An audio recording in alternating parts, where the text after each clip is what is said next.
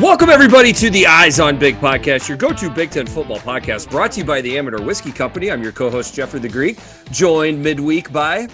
This is Dustin Schutte. Dustin, you on Twitter? I am on Twitter. I'm at Schutte Dustin.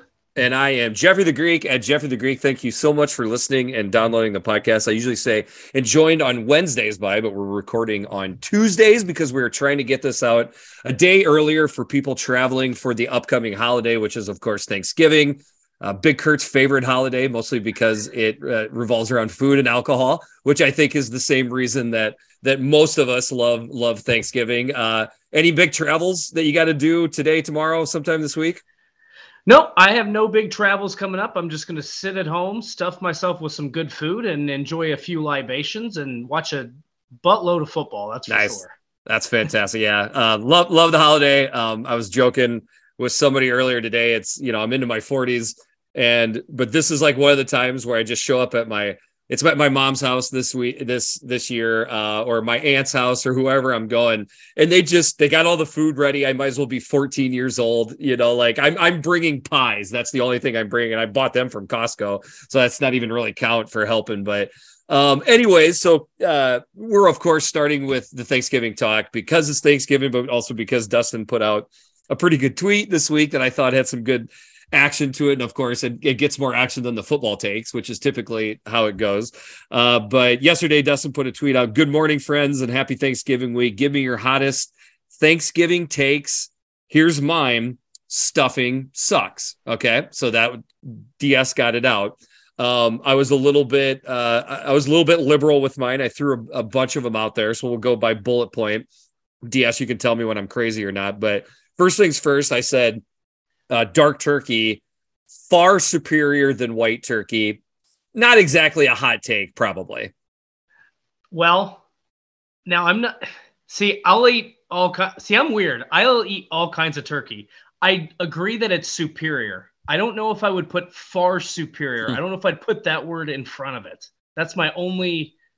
To me, it's almost like it comes from a different animal altogether. That's what it feels like to me. Like it's juicier, it's got more flavor. Now, the next day on a sandwich, for me, just give me some mayo, a little bit of lettuce, tomato if you got it. Just putting that turkey sandwich together.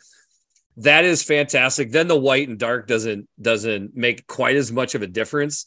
Right. I want to say this though. I feel like people get overboard when they start talking about how the next day is better for Thanksgiving food. I love it because you have leftovers and it's all ready to go, but nothing beats that first meal Thanksgiving Day when everything's hot, the whole spread is laid out. That is the best part of Thanksgiving. Do you think I'm crazy with that? No, I completely agree. To me, this is my weird take. I don't think a lot of Thanksgiving foods are good cold. So to me, the leftovers are good for the convenience factor. Like that to me, yes. What you just said, that is why I love the leftovers. But the hot food straight out of the oven, straight off the stove, to me, that's when the Thanksgiving food is at its best. Absolutely. But you see that take a lot where people are like, oh, the next day or the later that day is the best. I don't completely agree with that. As far as, and let me just kind of branch out from the tweet, but this is what I would say is, here's the 4 things that I absolutely need. I know I'm getting them, this week at my mom's place or my aunt's place, but here are the 4 things that I need to see if I'm in like an unfamiliar place, right? Number 1, obviously the turkey. Number 2, potatoes. 1, strongly preferably mashed potatoes. Number 3, a veggie side of some sort, preferably a corn side. That's my Iowa, heritage talking. And then number 4, a dessert. I need to see as long as you give me those 4 things, I'm going to be happy. After that, what I love to see is variety, so that way that's what I get my first plate. But the second plate back, I might completely mix it up, go a completely different side style of potato. That is what makes a Thanksgiving spread great, is when you can mix it up to your second and even third plate, because I'm that much of a fat bastard. Okay. Well, I was going to ask, okay, so do you do a little bit and make multiple trips? Yes. Because what I do on Thanksgiving is I load up my plate, and we have an overboard situation. I've got to create barriers with my hands when I walk to the table. Everything's meeting together. They're all getting to know each other on the plate. And it's like 1.5 trips. So I just load it all up. I just get so excited when I see it that I feel like, even though it's like usually me and my brother and sometimes my mom and stepdad, I feel like it's going to be gone if I don't load up on it. I don't know if that goes back to my childhood. So I just put everything on the plate, and there's room for nothing. Yeah, the women in my family always have an abundance of food. I've never known one of our family gatherings to have anything more than too much food. The next takedown is cranberry sauce is trash. I don't even believe we had cranberry sauce at any point growing up, or if we did, it was ignored so much to the degree I never ate it. And then I had it at like a girlfriend's place, and I'm like, well, that's horrible. Why would anybody eat that? Yeah, I remember it just being on like a small white plate growing up, and like it was the canned stuff that just makes that sloshy sounds that comes looks like Alpo coming out of the can. I feel like I would try some sort of like fresh cranberry sauce. I would at least give that a try. But the canned stuff, pass. That's exactly the right take. Trash. By the way, is it meant to be put on dry turkey? Is that the?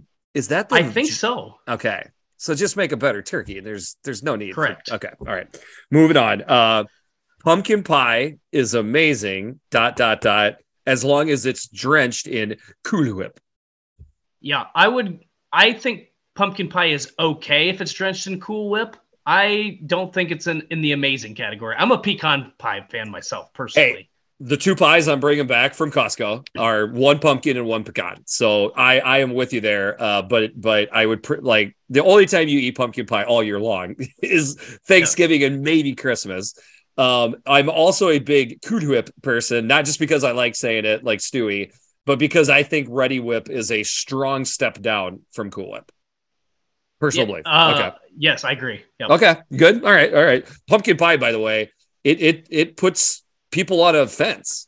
There are people that absolutely hate pumpkin pie. Yeah, there are. I've noticed that. That was a big take, was that a lot of people hated pumpkin pie in response to this tweet. And so okay, here's I'm going to interject one thing really quick. You have to have pecan and pumpkin pie. If one of those is replaced with a fruit pie, is it a disaster of a Thanksgiving? My take is yes. I'm with you. Okay. Cherry pie or apple pie, that's summer, man. That's right. 4th of July, maybe Christmas with the cherry pie. You get the little bit of a red in there. I'm with you there.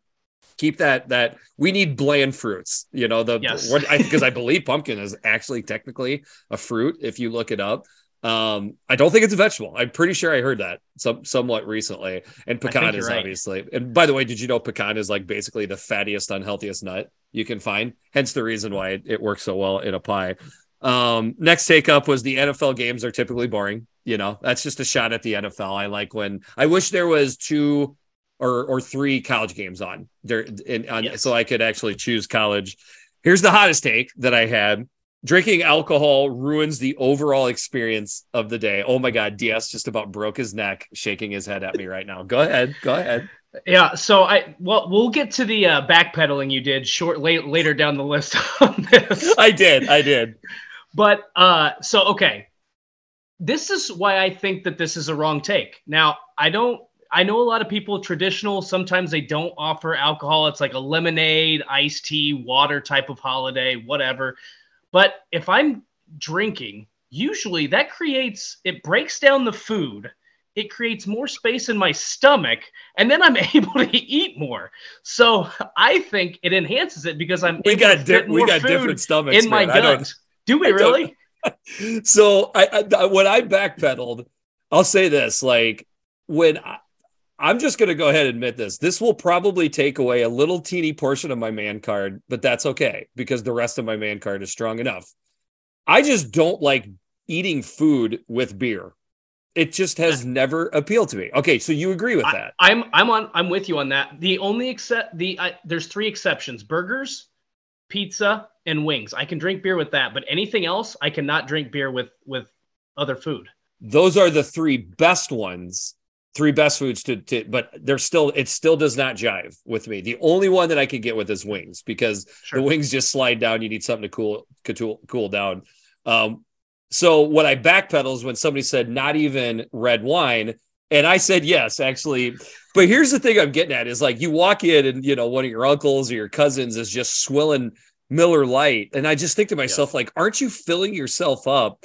And you're voiding out available space in your stomach that should be filled with nothing more than carbs that you're going to put down. Like, that just blows my mind that people can just, like, throw down beers while they're eating food like that. It just doesn't make sense to me. Okay, so beer's a different story, because I agree with you in that it fills me up if I drink a beer. But if I have like a little snifter or a cocktail with whiskey or gin or something, I could have that giant plate in which I've created the barriers with my hands and everything. And then half an hour later. So the drink's already on the table, because you wouldn't have enough. You don't have enough hands to be able to carry all that back. And the drink might be in my stomach by that time. But I could have a meal, drink the bourbon or gin or whatever I'm drinking, and then a half an hour later, I swear to God, I'll load up another plate. Like, this is why I have to drink late at night, because I will eat everything out of my pantry. Okay. So that's where I stand on it. I would, like, the most I'm going to do is a couple swigs of wine. But if you drink too much and too much food, the food coma is coming already. But then you wake up in the late afternoon, you might be half hungover. Like, I don't want to deal with that. Like, the first alcoholic drink I'm going to have is later on in the afternoon, you know, to stay up. You'll be able to, I don't know. That's overall what I meant by that and why I backpedaled. There's only so many, you know, characters on those tweets that you can get the stuff out. Last thing I want to say is sweet potatoes are trash. Every single person, I just did not grow up in a sweet potato family. I'm dead serious. I didn't even know sweet potatoes existed until I swear I was in college or maybe beyond. And everybody always has this sweet potato recipe that, oh, trust me, Jeff, you are going to like the sweet potato recipe. And every single time I have to act like it's better than the ones I had before, but every single time it's just not good. Like, to me, potatoes aren't supposed to be sweet. It's in the same category of not putting pineapple on your pizza. It's two worlds colliding that I don't want. The texture, everything. Anyways, I wanted to get that off my chest. I know that's a big, important thing. I agree with you, and we can end on this. One time, I'm with you on the sweet potato. Here's a quick story. Nice. Though. I was also in college when I found out that sweet potatoes were a thing. I don't know if that's. I took a girl on a date to the zoo, and it's a good date idea. You could feed the giraffes what I thought were just chopped up carrots. I was like, oh, these giraffes really love these carrots, and she was like, these are sweet potatoes, you dumbass. Here's the deal. Sweet potatoes, yams.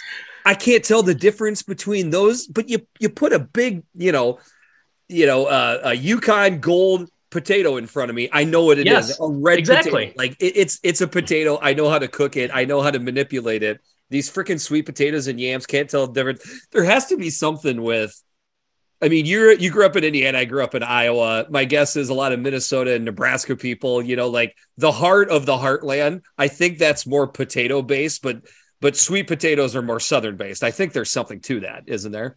I think so, because I don't even think I tried a sweet potato until it was like at a barbecue place down in the South. Okay. And it was like a tater tot sweet potato. And it was one of the few sides that I could actually stomach at this particular place. So that, like, I don't even think I learned about sweet potatoes in college. And then I ate one probably when I was 29 or 30 was the first time I actually tried one. Yeah. And maybe at that point you're so set in your ways for what a potato is supposed to taste like. I don't know. All right. Well, that was a fantastic turkey talk right there. So moving on to the football. Yes, we'll talk about football. The first two things I would say is just to talk about the races. I mean, we still have 5 teams that are available to make it to Indianapolis and technically be Big Ten champions. Obviously, in the East, it's Michigan and Ohio State. I mean, it's the biggest game of the year. We'll end the podcast talking about that. An article I read this week on The Athletic, which was good. Unfortunately, it was by Andy Staples, but that's okay. Essentially, he made a good argument, and I agree with him that the best thing for the Big Ten, and certainly Ohio State fans do not want to hear this. Michigan State fans probably don't want to hear this. But the best thing for the Big Ten would be if Michigan won this game in a classic. that's going to open up the door for two things. Number one, it slows the dominance of Ohio State over the rest of the Big Ten down again. That's not as big a deal to me, but the other big deal is it is the best chance that the Big Ten would have with getting two teams into the college football playoff, because Ohio State obviously has a much better resume to get into the playoff if they're the ones that finishes the year at 11-1. Yeah, I mean, because Ohio State has that non-conference win over Notre Dame. And whether that's a great win or not, it's certainly better than anything Michigan did in the non-conference. I mean, that's if it gets nitpicky, then yes, that's what you want. You want Michigan to win it close. You want Ohio State to have a strong showing, because that's the best way that the Big Ten can get two teams in. And as a Big Ten fan, it would be cool. But at the same time, if TCU remains undefeated and USC with that one loss, I got to tell you, I am fine with four different conferences getting in, perfectly fine with four different conferences, not seeing a potential rematch between Michigan and Ohio State. That would mean that the game could be determine the potential national champion. Yes. Yeah. I mean, and I think we kind of talked about in the previous podcast, I know this pisses off Ohio State and Michigan fans. I'm sorry. Like, don't get me wrong. I would be perfectly happy with seeing two Big Ten teams in, especially if that means there's two Big Ten teams in and only one SEC team. That would be phenomenal. I might even say that would be my number one option that I would want to see. However, right now, four different champions from four different conferences would be absolutely incredible. Variety is the spice of life. We would get a touch of that, to the point where, dude, I'm a USC fan. I want to see USC beat Notre Dame. And because after seeing Caleb Williams last weekend, I mean, the dude is a wizard. Like, I think he, could put up a lot of points on anybody. I would like to see that matchup. So no offense, Buckeye and Ohio State fans, you got your day in the sun big time on Saturday, but that's one time where I would like to see maybe a little bit of variety. On to the Big Ten West, three teams still in contention with Illinois, Iowa, and Purdue. Something I found interesting is they have all got almost eerily similar competition that they're going up against this weekend, in that all three of these teams are rivals to them, yet in each instance, the team that's favored to get to Indianapolis is favored by almost the exact same spread. Iowa's favored by 10.5, Illinois is favored by 14, and Purdue is favored by 10.5. So what is interesting is Vegas is saying that those three teams are going to win out, and that's how the race is going to go. And it very well may work out like that. The other thing I would just say, though, too, is probably the one that people feel the least confident about is Iowa losing to Northwestern and Purdue losing to Indiana, that Illinois gets in. Yeah. I'm just saying that scenario happening is not nearly as crazy as I feel like Big Ten fans are giving it credit for. I don't think so either. Especially when you look at what happened last week, and we could probably talk about this stuff when we get into the dissection of each of these games. But it's college football. Crazier things have happened, and I feel like last week there was a lot of talk about this is kind of a ho-hum slate. It was easily the most entertaining weekend I think we've had in college football. Who's to say that can't happen in consecutive weekends? And I'm just saying, like, I know Illinois fans, they're suddenly a lot more quiet the last couple of weeks than they have been before that. Iowa, to a certain degree, if you remember last year, was kind of counted out. And then all of a sudden they beat Nebraska. Minnesota stuns Wisconsin. They're sent off to Indianapolis. It's not the exact same scenario here with Illinois, but it could be kind of close. Like, the game that I feel the most confident about, not to foreshadow things here, is that Illinois would beat Northwestern. I just don't think it's crazy that Iowa or Purdue get upset from what we've kind of seen from all the teams involved in those games. I don't know. Maybe I'm trying to set up the suspense a little bit for how I think these games are going to go, but there is potential for some craziness even at the 13th week, the last week of the season here. Yeah, I think so too. And that's what makes this so exciting. And that's why you love the rivalries, because you can legitimately throw the records out, and there's a lot at stake here. So that's why it wouldn't be the craziest thing. And I do agree with you. I think of those three games, the most confident you have to be is in Illinois probably beat Northwestern, right? I think so. And the only thing I wish I could change about this, I wish they were all being played at 11 o'clock or 2:30. Yeah. Because Iowa has the ability to spoil it all, for both teams involved. Because if Iowa wins, they're in. Obviously, as an Iowa fan, I hope they spoiled it all. But trying to look at it from a more, holistic college football fan point of view, that would be something that's fun to see. Last thing I want to point out, Kurt and I want to rectify this because we feel awful that we didn't mention this in the last podcast. And since we're still on a little bit of a Big Ten West topic, Iowa and Minnesota last week played a penalty-free football game. The first time that has happened since 1986. We at least got to bring it up. That's freaking incredible.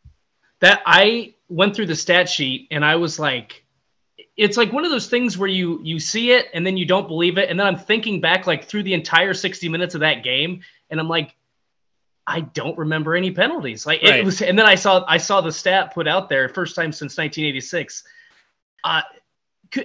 Look, Big Ten football, no penalties, ground and pound, smash mouth football. Like that's what football is all about. And in 10-degree weather, exactly. Like we pointed out in the podcast, the hot breath, hanging in the air. I mean, it's as good as it gets. The funny thing is at halftime, Kurt and I were talking, he goes, I don't think there was a penalty in the first half. I go, no, there had to have been a penalty. And I'm like, no, I don't remember one. So we even pointed out at halftime, completely forgot to bring it up after the game. And then, the next day we're recording the pod. So anyways, wanted to bring that up. All right, we got the turkey talk. We got the setup for the games this weekend. Anything else before we get into the games? I'm ready to dive in. All right, let's do it. All 14 teams in action. No idle weeks, of course. First game up is on Black Friday, which is Friday, November 25th. The 3-8 Nebraska Cornhuskers traveling into Kinnick to take on the 7-4 Iowa Hawkeyes. This is a 3:00 p.m. game on Big Ten Network. Line Hawks by 10 and a hook over under 38.5. Not only is that not the lowest line this week for Iowa, it's the third. There's two other games that are lower than Iowa this week. That's crazy right there. So Vegas is saying something like 24-14 Iowa. What you got here, Dustin? What are you looking for? I wanted to give like a little golf clap for that not being the lowest spread of the weekend. I think that's a big step, right? It's got to be the first one this year that's not the lowest that I was involved in, I swear. When you sent me that sheet, I was thinking, how has Iowa been part of like every one of the lowest spreads this week? It's got to be close if it's not. Pretty sure they have. Minnesota's probably so. Yep. Very interesting. So looking back, I know not a big trends guy, but each of the last 4 games obviously won by Iowa by a single possession. So even though Nebraska hasn't been particularly good, Iowa's gone to Indianapolis. They've had a couple 10-win seasons in there. Played really well. This has been a hard-fought game. The thing I'm very concerned about, though, in their last 4 games, Nebraska has not scored more than 14 points. And now you're going to go up against the best defense, arguably in the Big Ten, certainly the best defense they've played. I guess you could put Michigan in that category. So to me, I think Nebraska is going to come out fighting. This is probably Mickey Joseph's last game as the interim head coach. Maybe he sticks around on the staff. Maybe he doesn't. They've got to try to get some things going offensively. I just feel like this is going to be maybe a situation where Nebraska tries to force too much and plays right into Iowa's hand. I think Iowa's going to create some turnovers in this game and really get good field position. So that, to me, is the thing that I think is going to be the story of this game. Can Nebraska convert on some of those big plays early in the game? If not, I don't trust their defense. I don't trust their special teams. I think Iowa can take advantage with their defense in this one early on. So Iowa's got all the motivation in the world for this game. They win. They are in Indianapolis. They're going for their 8th win in a row in the series, which if I'd have told any Nebraska fans 8 years ago that we're going to win the next 8 games, they would have tried to have me committed. And I think you hit on the thing that I just keep saying because it just keeps being true. I trust the Iowa defense so much. For Hawkeye fans, it's just like a warm, cozy blanket, right? And then you also got Iowa's special teams, which seem to be a notch above everybody. By the way, Tory Taylor being left off the Ray Guy list, I I don't even want to think about it because it pisses me off so much, but I digress. But the special teams, including Tory Taylor, are going to be a huge deal. As far as what gives me concern for Nebraska, it's two things. Like, I believe their front seven on defense is a little bit better since Bill Busch took over as defensive coordinator than maybe even the stats bore out. They have made Illinois and Michigan and Wisconsin work for it a little bit. You know, they didn't just get mowed over like we saw at the beginning of the year at times. So they're going to make Iowa work for it for running the ball. And then on the other side, I mean, it's Casey Thompson and the YOLO shots, you know, like and if you think about this, I was excited to bring this point up to see what your thoughts were. But in the games where Iowa has struggled with Purdue, a lot of it has been when Purdue didn't even try to run the ball, which sounds a lot like Whipple, but they threw up the YOLO shots to a ultra talented wide receiver named the Purdue wide receiver. We kind of have that exact same thing here with how Whipple calls a game and tossing them up to Trey Palmer. This could be one of those deals where Trey Palmer just proves to be that talented and kind of gets past the Phil Parker defense. It's just that weird X and O mismatch type of thing. No, that's a good point and something I hadn't thought of yet. If I was Mark Whipple, I would probably be looking at some of those Purdue film from previous seasons because they did have a lot of success there. That's a great point because the funny thing is that we've talked about, and you and Big Kurt talked about frequently, Nebraska needs to run the damn ball, and that has gone away since Scott Frost got fired. But I think you're right. I think in this game, if you can find some holes in the pass defense and be a little bit more unique in that style, maybe it plays into your advantage because that's how Purdue beat Iowa. That is probably the best way that Nebraska can beat them. Yeah. But at the same time, this is what makes it interesting. Now you're throwing into the strength of the Iowa defense and they cause interceptions and maybe you get blown out. But at this point, why would you care? You know, like, why would you care if you lost the game by 3 or 23? Because I don't think Iowa's capable of beating somebody by 40 points. Just go for the win right here. That's why I think it makes Nebraska dangerous. And I don't know if you went back and watched the replay of the Minnesota-Iowa game on Fox, but Tim Brando brought something up that I just keep thinking about. I've thought about it for days now. Is that at one point in the game, late in the game, he said, well, unless Minnesota's driving here, we'll see if Iowa gets a turnover. And then obviously the which should have been a pick six. And he's like, it's just what Iowa does. Like you can actually put faith in it. There's some teams where, it just becomes a little bit of a trend, or you expect it to go away. With Iowa, it hasn't gone away for at least 2 seasons now, maybe even 3. So I think that's a factor. I think Iowa's defense, and I don't trust Casey Thompson and Trey Palmer and Mark Whipple quite as much as I would Jeff Brom in the Purdue offense. So that's what gives me pause on the Nebraska side of things. Go ahead. So I've got Iowa 23, Nebraska 10. That's an Iowa cover, and at 33, that's an under. We're pretty darn close. A lot of things you hit on right there. I do think there will be some shots that Nebraska will successfully take. I don't trust Nebraska's offensive line for an entire game to keep Casey Thompson upright. I hope Casey Thompson is healthy by the end of this game. He certainly gives them a shot, but I just trust so much in Iowa's defense. I don't think Iowa will run the ball at will at Nebraska. Like, there seems to be a lot of Iowa fans that believe will happen. I would love to see it. I just don't see it, but I think there will be enough in the rushing attack, but not enough in the passing attack, especially with, by the way, Sam Laporta being out of this game, which concerns me a great deal. So in the end, it's going to look a lot like a lot of Iowa games have looked this year, but a little bit more stressful than I think Iowa fans want it to be.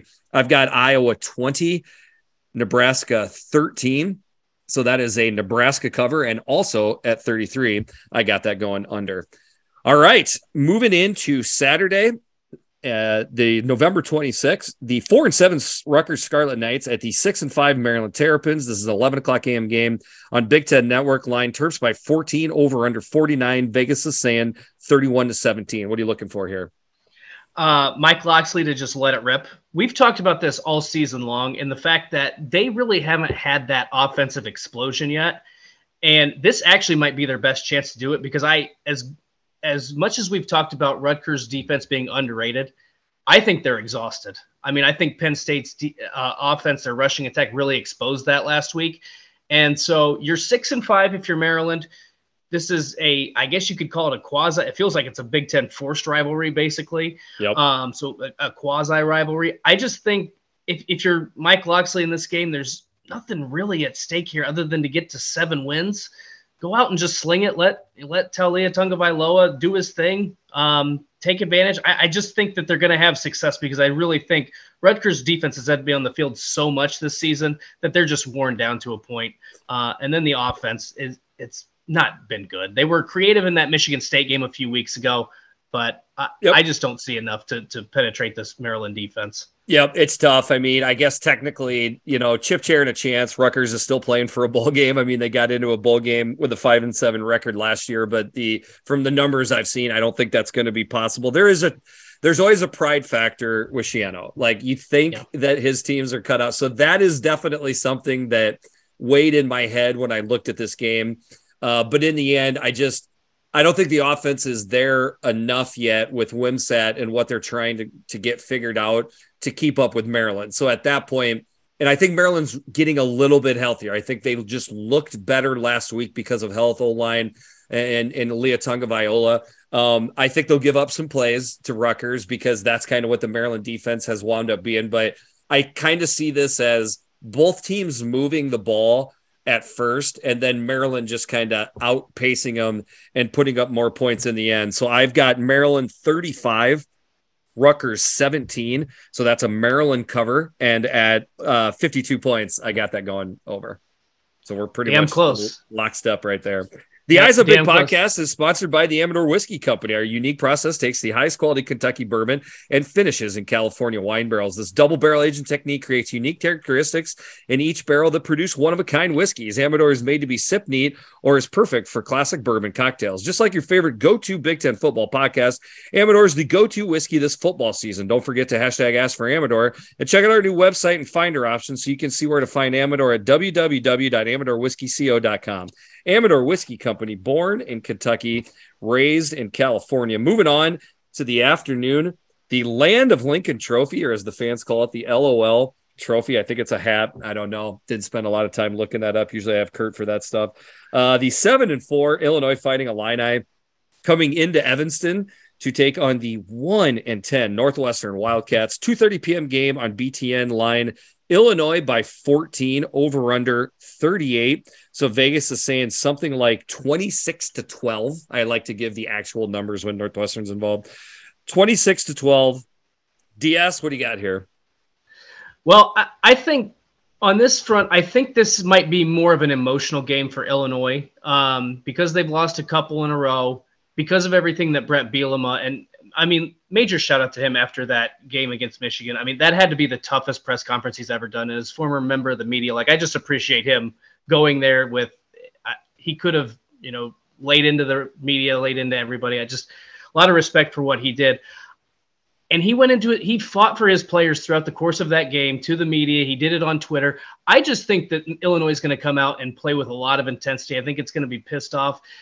This is one of those games where I feel like you can almost throw a lot of the X's and O's out, because I think this is a pride game for Illinois. They can get to 8 wins. They're hanging on to their Big Ten West hopes by a thread, and you get a chance to beat a rival in back-to-back games. And they're not, and Northwestern has really shown no promise except for in bad weather games. So to me, I think I put the X's and O's aside. I think that Brett Bielema, he's already won over his team.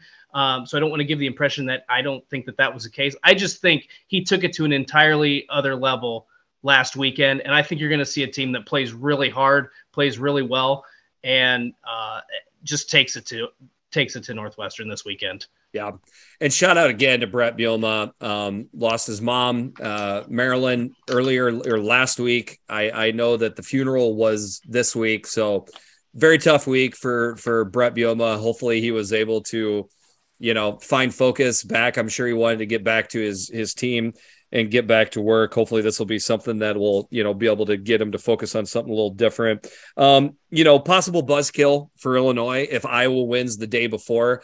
I think if that happens, that would favor my chances of Northwestern covering, because it could just be a lethargic Illinois team. And they're playing on the road, not far, obviously, but they have to go on the road, play in the, knee-high thick grass that, that Northwestern is going to put out there just to kind of slow down this game. I think the weather is mostly supposed to be fine, but I think there's going to be a little bit of a wind, which could, again, just kind of knock things down. But in the end, it's just, how do you pick Northwestern to win this game? The only reason you pick Northwestern to win this game is because college football is nuts. And that could be it. That might be enough that something goes wrong in this game, but that's literally what I'm trying to find. I think the stat line will look like it always does for Northwestern. Evan Hull will have about 100 yards of total offense. Some quarterback's going to roll out there. Who knows? It could be a brand new quarterback that plays for Northwestern. We don't even know. He'll have minimal success throwing the ball, and it just kind of will be what it will be. If Chase Brown is even remotely healthy, I think the rushing attack is going to look great versus that Northwestern front seven. In the end, it's just going to be kind of the game you expect, which is Illinois to win the game, but maybe just not as classy of a win as you might think it would be. So I've got Illinois 23, Northwestern 10. So that's an ever so slight Northwestern cover. And at 33 points, I got that going under. So before I give my prediction, just one thing. When I watched that Purdue Northwestern game, Fitz was smiling.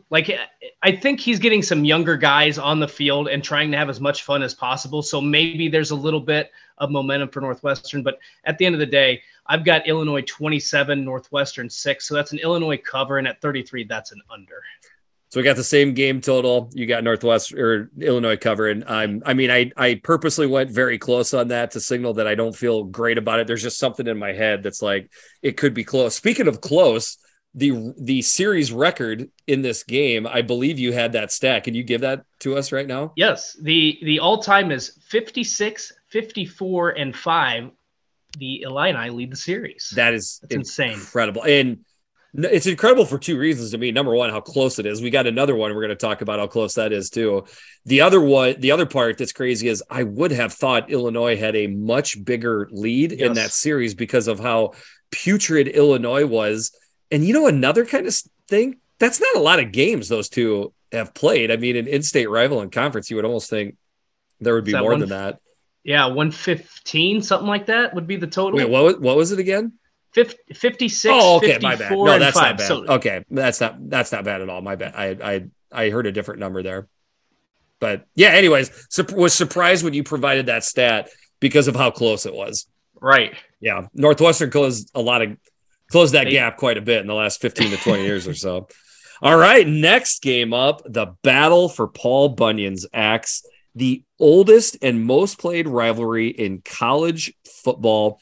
If you go to this game, you are a part of history every time you are sitting in the stands. I mean, I think that's a reason as any to go to this game at some point in your lifetime. The 7-4 Minnesota Golden Gophers traveling down I-94 to go to Madison to take on the 6-5 Badgers. This is a 2:30 p.m. game on ESPN. Line Badgers by 3.5, over under 36, one of the lines that's under the Iowa game. So Vegas is saying something like 20-16 Badgers.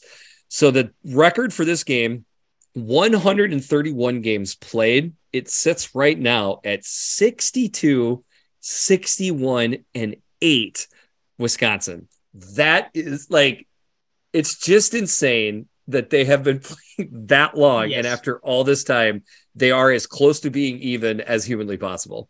I've known that stat for a couple of years and it's always been kind of like that close, but it still shocks me every time.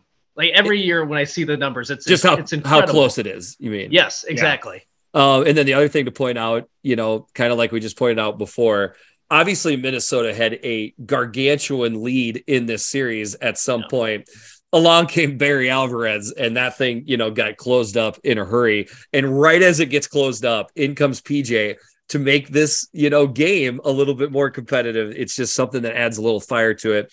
Both Wisconsin and Minnesota, they're out of the Big Ten title hunt. Does that take a little something away from this game? I think it does, but this is good old fashioned hate. these teams, like there's some rivalries that are born from something else, but don't necessarily permeate all the way into the players and the coaches. This one does. These fan bases and the players and coaches do not like each other. There's some good old fashioned hate going on here. I think we're going to get some good emotion when this game kicks off. When it does kick off, what are you looking for here, DS?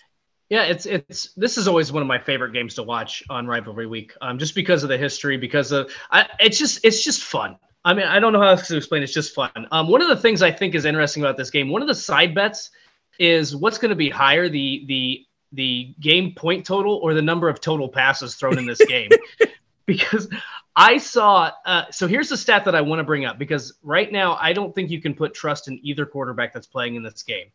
Wisconsin is 2-5 when Graham Mertz throws 20-plus passes in a game, and one of those wins is against Northwestern.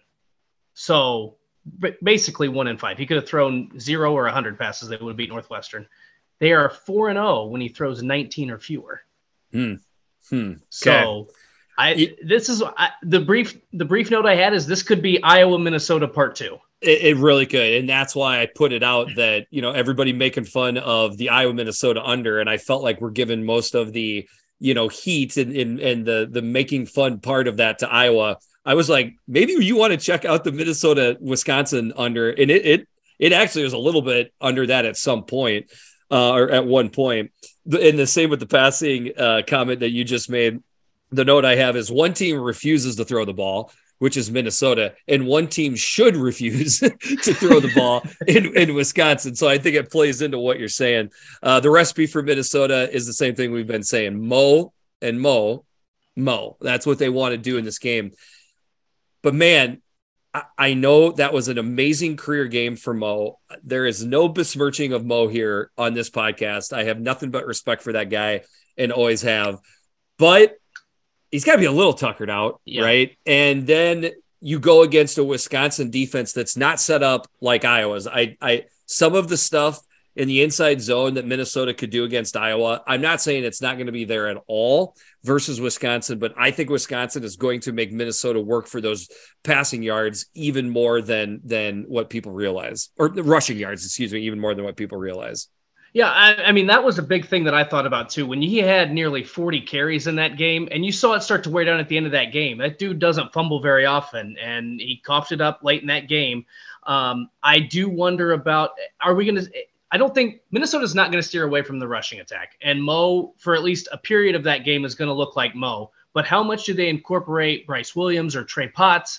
I think that's going to be a big factor in this game. If they can keep fresh legs, I actually think they can put some pressure on the Wisconsin defense. Now, that doesn't mean they're going to erupt for 27 points or rush for 400 yards. But I think they can put pressure on them and kind of wear down that Wisconsin defense. And I mean, Wisconsin's going to do the same thing. I think what we have learned from these two quarterbacks, in my opinion, is that Graham Mertz has the capability to hit big plays. He's just not very consistent or very good at it. He has that capability. Ethan Kaliakmanis, he does not have that ability, and he doesn't really have a receiver outside of Brevin Spanford to trust to do that. So to me, I'm looking at this game like, can Minnesota create some turnovers when Wisconsin does go to the air? Because otherwise, I feel like this is a Spider-Man meme. Both teams are going to try to rush the ball 50 times and only throw when they have to. So to me, it comes down to, can Minnesota's defense create some turnovers, or does Graham Mertz take advantage of a big play here or two, and that make the difference in the game? There you go. I mean, it's all those things. There's all kinds of Spider-Man memes. There's Spider-Man memes going on between these two teams. There's a Spider-Man meme going on between this game and what the Minnesota-Iowa game looked like, which means I could say the exact same thing I did last week, which is this game is going to be won or lost in the ledgers, which is typically a big special teams play or turnovers. With that being said, Graham Mertz will turn the ball over.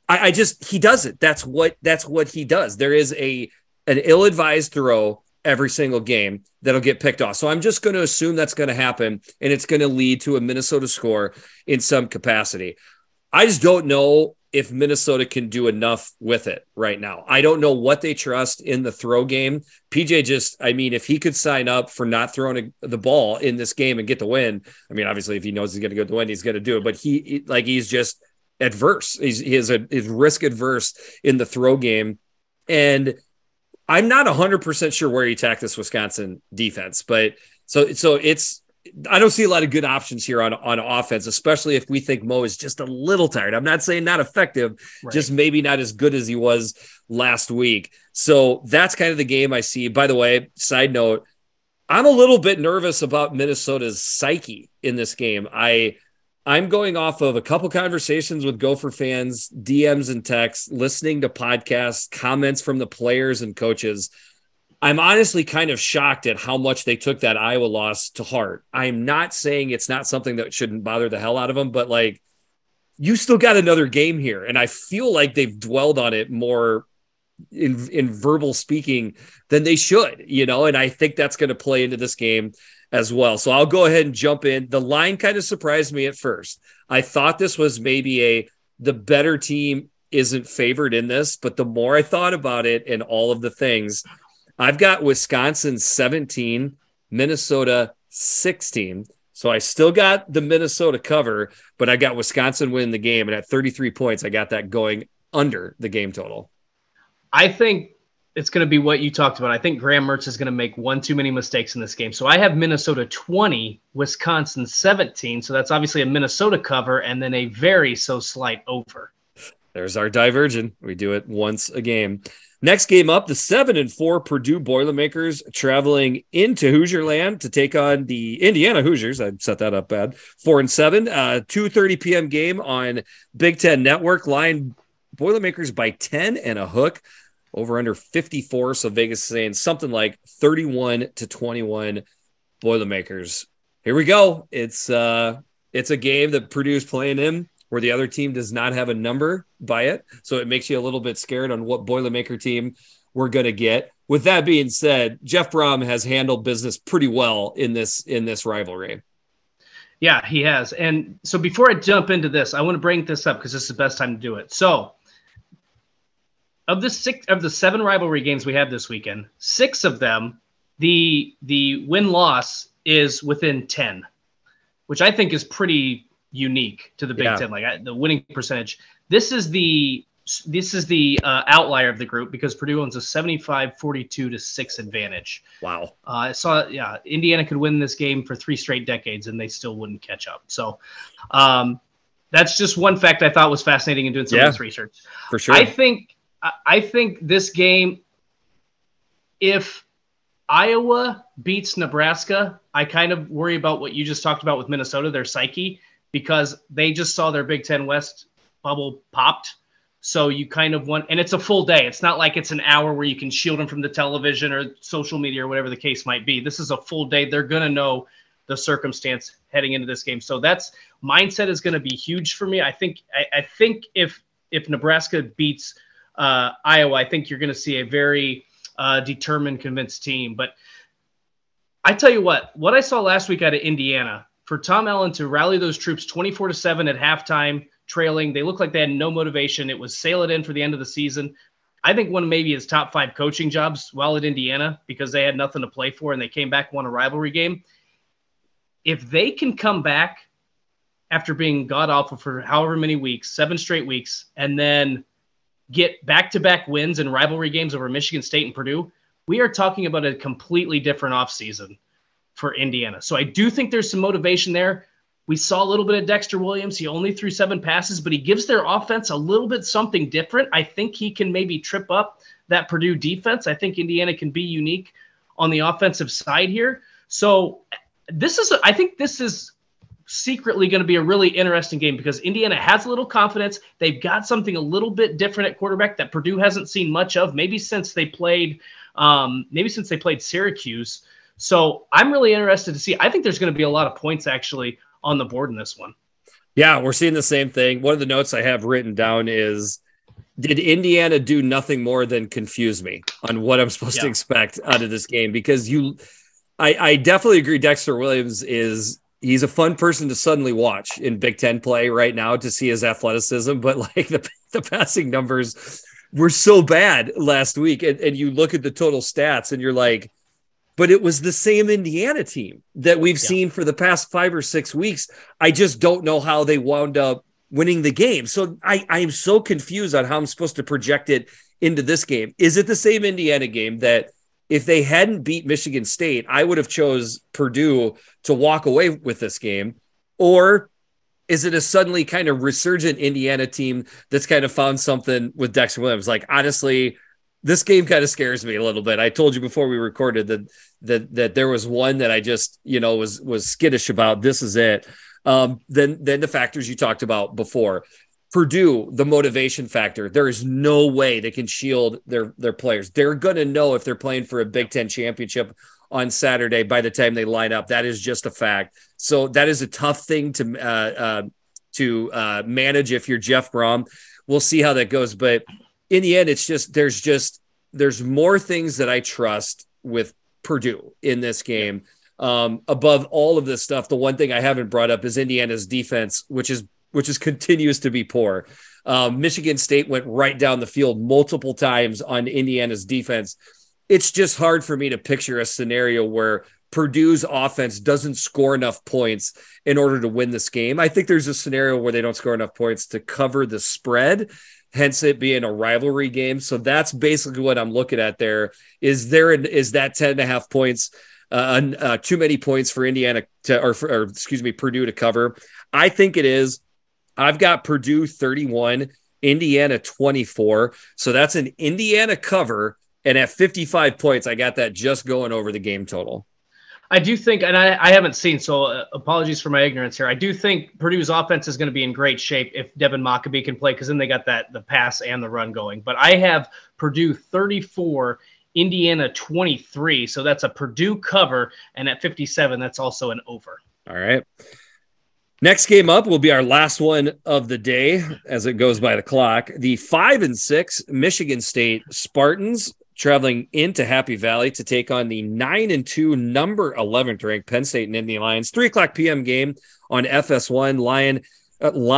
Lions by 18, over under 52.5. So Vegas is saying something like a 35-17 Nittany Lions win. This is for the Land Grant Trophy, which, like dogs and maybe some babies, is so ugly that it's cute. I think it's just an abomination. I love the fact that both Penn State and Michigan State fans embrace how ugly the trophy is and just openly make up. It winds up making me like this trophy a little bit. Anyways, getting to the game, what are we looking at here? I mean, I think Penn State they have gotten better since, like, every week of the season, they've gotten progressively better. Even in that Ohio State game, I think you saw improvement from this team. To me, Michigan State. Like, here's my question to you: what's gotten better? Is the offense gotten better, or the defense gotten better? Yes. Like, compared to each other, right? That's my whole point. Like, I don't know which one has improved the most, the offense or defense. And I'd almost like to re-see that, watch that Michigan game again at this point in the season, because I don't know the result would be different. I think the game might be a little bit different, though. To me, I think, again, this is another thing where if you get the ball to your running backs, Katron Allen, Nick Singleton, I think Penn State's going to be able to do what it's been able to do the past couple of weeks. I think it can run the ball all over Michigan State's defense. Now, the one thing, if I'm a Penn State fan, this is going to sound crazy, I almost wish Michigan State would have won that game against Indiana, because then you're bowl eligible. There's really, it's a rivalry game, but there's not much in terms of, East contendership or trying to get into a bowl game. Michigan State now has a motivation to get to 6 wins and get to bowl eligibility. So that's a factor I'm looking at, but I just don't know how Michigan State's defense is going to be able to slow down this Penn State rushing offense, which, again, I think each week is getting more effective, even better. Those two guys are getting more and more comfortable in this offense. And this is a game where I think Sean Clifford could he could go out on top. Yeah, I mean, to try to bring up something about Sparty in this game, I was shocked that they lost that game last week. I think they're shocked that they lost that game last week. How do they recover from that? I mean, that is the story of this game. How do they recover from that? How much motivation do they have to get to 6 wins? I mean, most players want to see the bowl game, but when you start getting to the 6-6, it might be the Pinstripe Bowl or the Quick Lane Bowl. I just got to call it how I see it. I don't know how much motivation either one of those bowls brings to the table. Getting somewhere warm, that's a little bit different. maybe I'm looking too deep into that, but that's something I'm looking at. Peyton Thorne is a good quarterback. They've got good receivers. There's things that they can do, but in the end, like the defense just always seems to figure out a way to regress at some point, and it seemed like to do it. They did it again last week, and then flip it over to Penn State. I mean, you said most of it. Like this is appointment TV right now with Penn State. Yeah. When they have the ball, they're doing multiple things with multiple guys on their offense. You don't know who's going to carry the ball series to series. You don't know who's going to throw the ball series to series. I mean, this has somehow gelled together really well. And James Franklin, by the way, who I believe just got his 100th win, he deserves a lot of credit for keeping this thing on the rails. And it seems like being able to keep all of his players happy, the fans, I think, have come out of their funk. They're happier now. This looks really good. And for me, I just don't know how anybody can break down this game and bet against Penn State right now. They are just playing too hot. I don't know if it's going to get done mostly through the air or through the ground, probably both. And that's pretty much what I'm suggesting here. So I got Penn State 38, Michigan State 14. So that's a Penn State cover. And at 52 points, I got that just going under because I'm a little bit nervous on how many points Michigan State's going to be able to put up. Just as ugly as the land-grant trophy, if Michigan State wins their 6th game, I hope that Mark D'Antonio doesn't break out those stupid-ass program win hats. Do you remember that from a few years ago when they beat Maryland to get to 6 wins? Dear God. Okay, I've got Penn State 38, Michigan State 17. So that's technically a Michigan State – or I'm sorry, that's a Penn State cover, and at 55, that's an over. Wow, we were close there. All right, here we go. That gets us to the Big Ten game of the week called The Game. Getting 100% of the one vote, that's me, because I didn't even put it out on Twitter because what the hell was the point? We know this is the Big Ten game of the week. The 11-0, number 3 ranked Michigan Wolverines coming into the Horseshoe to take on the 11-0, number 2 ranked Ohio State Buckeyes, 11 o'clock a.m. game. Of course, it's on Fox. Line Bucks by 7 and a hook over under 57. So Vegas is saying something like 31-24 Buckeyes. This is only the 4th time in the storied history of this game where both teams come into it undefeated. Boy, we have got a big one here on Saturday. I love this game so much. It's been so good the past so many years in a row. And so to have the Big Ten East championship, this is how it should be, right? Like to have the final game of the season, both teams undefeated. You're getting that noon slot. It's going to be cold. It's not going to be quite as magical with the snow as it was last year. But, I mean, the first point we have to bring up is what's the status of Blake Corum? Because that makes a huge difference in that game. I don't care what anybody says. If he doesn't play, that might be a 14-point swing. Here's my note I have written down. Somebody tell me where there has been a bigger game with a bigger potential player that means something to how the outcome of the game goes that's been played in recent memory. Like I just can't think of, I mean, this would be like, one of the great, Super Bowls of the day and Joe Montana's hurt or Troy Aikman's hurt or whatever, or something like that. I mean, this is as big of a potential injury for Michigan as can be. When he went out of that game versus Illinois, the game changed. Now, Part of that could be everybody was kind of caught off guard. It's a bigger deal when it happens in the moment emotionally. But I think even more than that, it's X's and O's. This is still a great Michigan offensive line, don't get me wrong, but great running backs make lines look even better. And I feel like you saw that. I feel like you saw the playbook and things constrict when Blake Corum went out. I really hope for the sanctity of fandom and, Big Ten fandom that Blake Corum can not only play, but look healthy. Yeah, I think that's the biggest factor in this game because I think as much as we talked about Ohio State's defense being improved under Jim Knowles, and I do think that that's the case, this is a defense that has also given up some yards on the ground this season. And there have been teams that have tested Ohio State on the ground as well. So I think this looks very similar to what it did last year, and that was if there is kind of one kryptonite for the Ohio State defense and the style of play, it's that Michigan physical rushing attack. But a lot of it obviously goes away if Blake Corum can't play because as good as Michigan's offensive line is, they're going to have some trouble with Ohio State. You need his vision, his speed, his experience to be on the field to create some things offensively. The other aspect of this game, obviously flipping to the other side of the field, we've talked about Michigan is who Michigan is, and kind of the same thing we've talked about with Maryland this year with Ohio State. At times, you've just waited for Ohio State to just let it rip through the air, and maybe it just hasn't quite looked the way we're used to seeing when they had Justin Fields or some of those other guys. I don't know that it's going to be the case here. And with Mayan Williams out, I still think Dallin Hayden played really well. TreVeyon Henderson, I think Michigan's going to be able to take away the passing attack to some degree. I think Ohio State's going to have to run the football extremely well against this defense to get a win. Yeah, I think we're already going down the path of kind of seeing the same game here a little bit. I hate to do this, but there's more injuries to talk about. I mean, looking at Ohio State, they're not coming in this game as healthy as can be. I mean, obviously JSM has been out the whole year.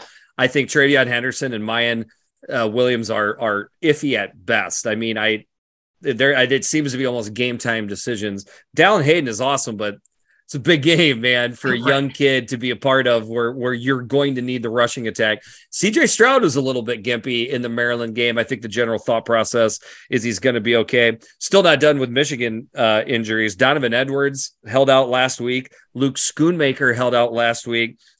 Another big one that is huge, and people maybe talk about it as much as Mike Morris, their linebacker, also gimpy or didn't play last week, I believe. Why is that big? He is the number one sack specialist for this team. He's got roughly 23% of the team sacks on the season. So I think the general thought process is Edward Schoonmaker and Mike Morris were held out last week to get them healthy for this game. Might have played into, why that game was so close. So I'm going to assume those guys are back. I'm not as confident though in Blake Corum. So obviously one of the biggest things in this game is, did Ohio State close the gap on physicality from last year's games? I don't care. I'm sure it probably pains Ohio State fans, but that was it. I mean, that was the issue with Ohio State last year. We saw it in Oregon. I think we saw it to a certain degree versus Utah in the Rose Bowl. Physical teams could move the ball on them.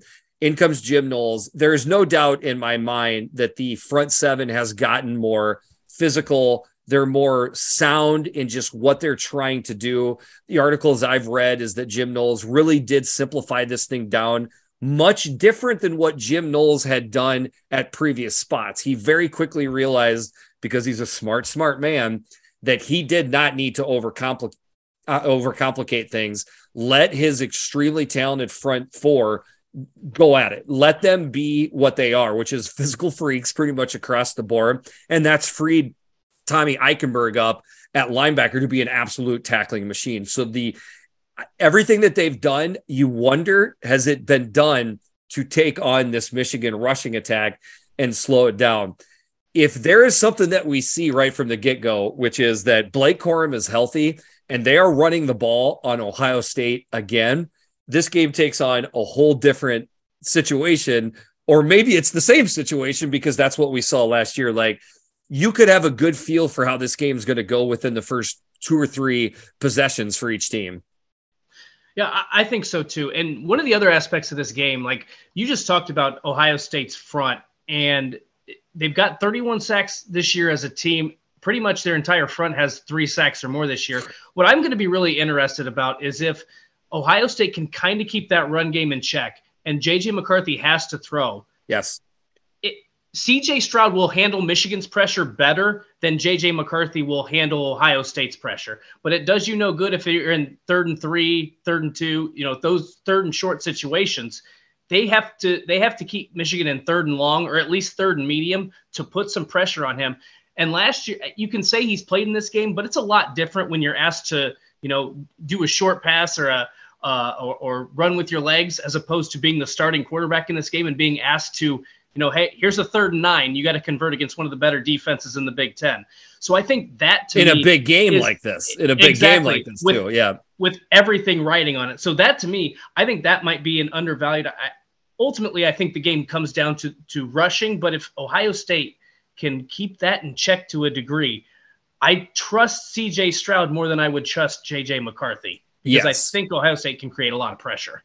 I mean, these two quarterbacks really, when you think about it, are very much different. Very much different. CJ Stroud, he is freaky accurate, and he wants to stay in the pocket and pick you apart and kill you. JJ McCarthy wants to get out. And you don't see CJ Stroud run at all, to the point where Ohio State fans are getting ticked off and they want to see that element to the offense, which, by the way, I agree with Ohio State fans on that. Maybe this is the game they see it, where they just say, screw it. What's the point? Let's run Stroud anyways. So we'll see about that. But for the most part, obviously Stroud wants to stay in the pocket. Whereas JJ, his running attack off of the Michigan, rushing attack through the running backs, it's just a gigantic part of their offense. It's got to be a gigantic part and be successful for them to beat Ohio State. With that being said, it's going to happen. You're going to get in 3rd and 7+. What does JJ McCarthy do in those type of scenarios? That could be the whole game right there. If he suddenly comes alive and quite honestly looks quite a bit different than he has, because big games bring out big moments in people. Sometimes you see that stuff. If that happens, this game might flip from what a lot of people think it's going to be. This is conspiracy theory, me probably thinking way too much about this, but last year, I think Ryan Day would agree if you asked him, did he get out coached by Jim Harbaugh? Because Michigan threw in some wrinkles into their offense that I don't think Ohio State was prepared for. I'm going to steal your word here. Methinks Ryan Day has saved a little something in the playbook for this game, knowing that they should be able to beat maybe everybody except for the opener against Notre Dame and maybe Penn State. They should be able to beat everybody with kind of the basics of what they do. I think you're going to see some stuff there. You might see CJ Stroud run the ball. You might see some different elements of this game. I'm really curious to see what the offensive playbook looks like, because I think Ryan Day took it very personally that they did not win that game last year, being the first guy to lose since 2012. I just expect Ohio State's offense to throw in some wrinkles. Whether that works or not, I don't know. But I think you're going to see something a little bit different, and maybe you hit on it. Maybe it is C.J. Stroud, tucking it and running, not 10 or 11 times, but 2 or 3 to keep the defense off balance. Yeah, this is the thing you wonder about in games like this. So I'll just say this: how Michigan looked versus Illinois and how Ohio State looked versus Maryland last week. Throw that shit out. Honestly, it has no bearing on this game.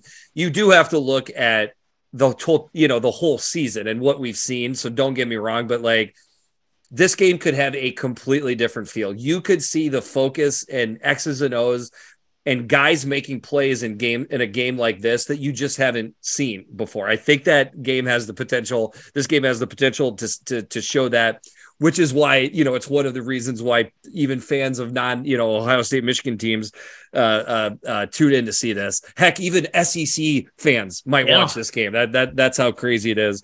I got one last thing and I'll do my prediction, but you go ahead and go first. What you got here?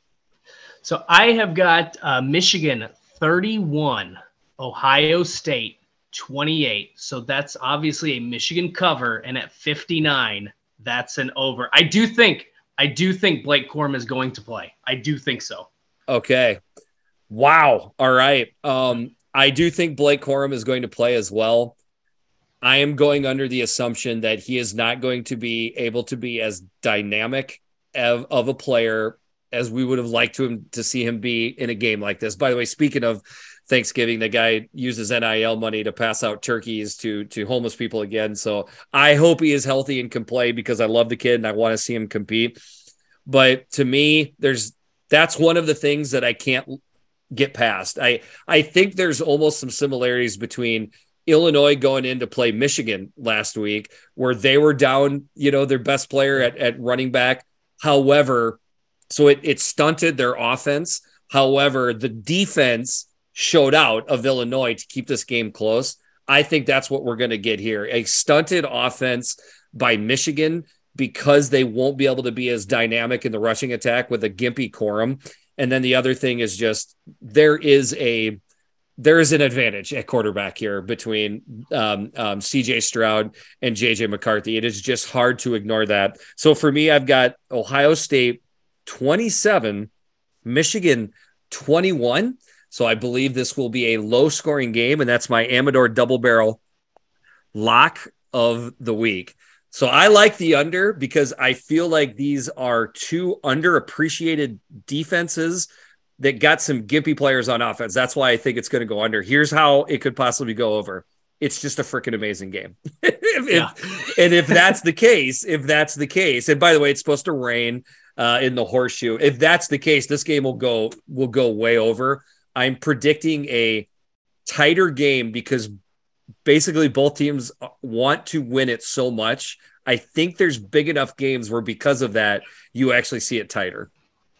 I wish I had more to add to that, but I'm just so fired up for this game. It's like one of those things where you know what to expect, but at the same time, you don't know what to expect because I think you're right. I think it could go a number of different ways. I can't imagine this game being a not fun contest. You like the randomness of college football can be applied with a Wednesday night MAC game. Okay, so these things can happen anywhere where all of a sudden the game starts and you're like, oh my God, we didn't think Team X was going to be able to run the ball at all, and they're running the ball. Like, and all of a sudden the entire feeling and tenor of the game completely changes. But when it happens in a game like this, it's just magnified, man. Like, let's say Ohio State just comes out running the ball and they're having all kinds of success. Suddenly that just blows your mind. Maybe Michigan picks off CJ Stroud, and makes him look uncomfortable right from the get-go. You never know, like what it could be. If you start seeing something like this in a game like this, it just has more meaning. So that's why we tune in, man. That's exactly. I love it. All right. You got anything else? Just one more thing. I just want to thank you while we're on the topic of Thanksgiving. Just want to thank you and Big Kurt for allowing me to be part of this podcast this season. It has been awesome, even though I'm not covering the Big Ten, and maybe my analysis hasn't been quite as great as it was when I was watching the stuff every single day. This has been a blast to do it. I've done my research. I've watched the games, and I really appreciate you and Big Kurt letting me jump in here midweek. It's been an absolute blast. And here I was just going to do the typical standard send off, and then I mean, it's getting dusty in here, man. Holy cow! Even though Kurt's not on this podcast, I can assure you, I can speak for him and say, me and him are as thankful for you to be on the podcast as you just expressed to us. You've been awesome. I've had multiple people reach out and say it's been great having Dustin on during the season, during the middle of the week. So we very much appreciate that as well. And to all of our listeners, we thank you as well. We would be pointless to do this if we're not getting the download. So we very much appreciate that. Everybody travel very, very safe where you're going for Thanksgiving. I am Jeffrey the Greek. I'm not Big Kurt.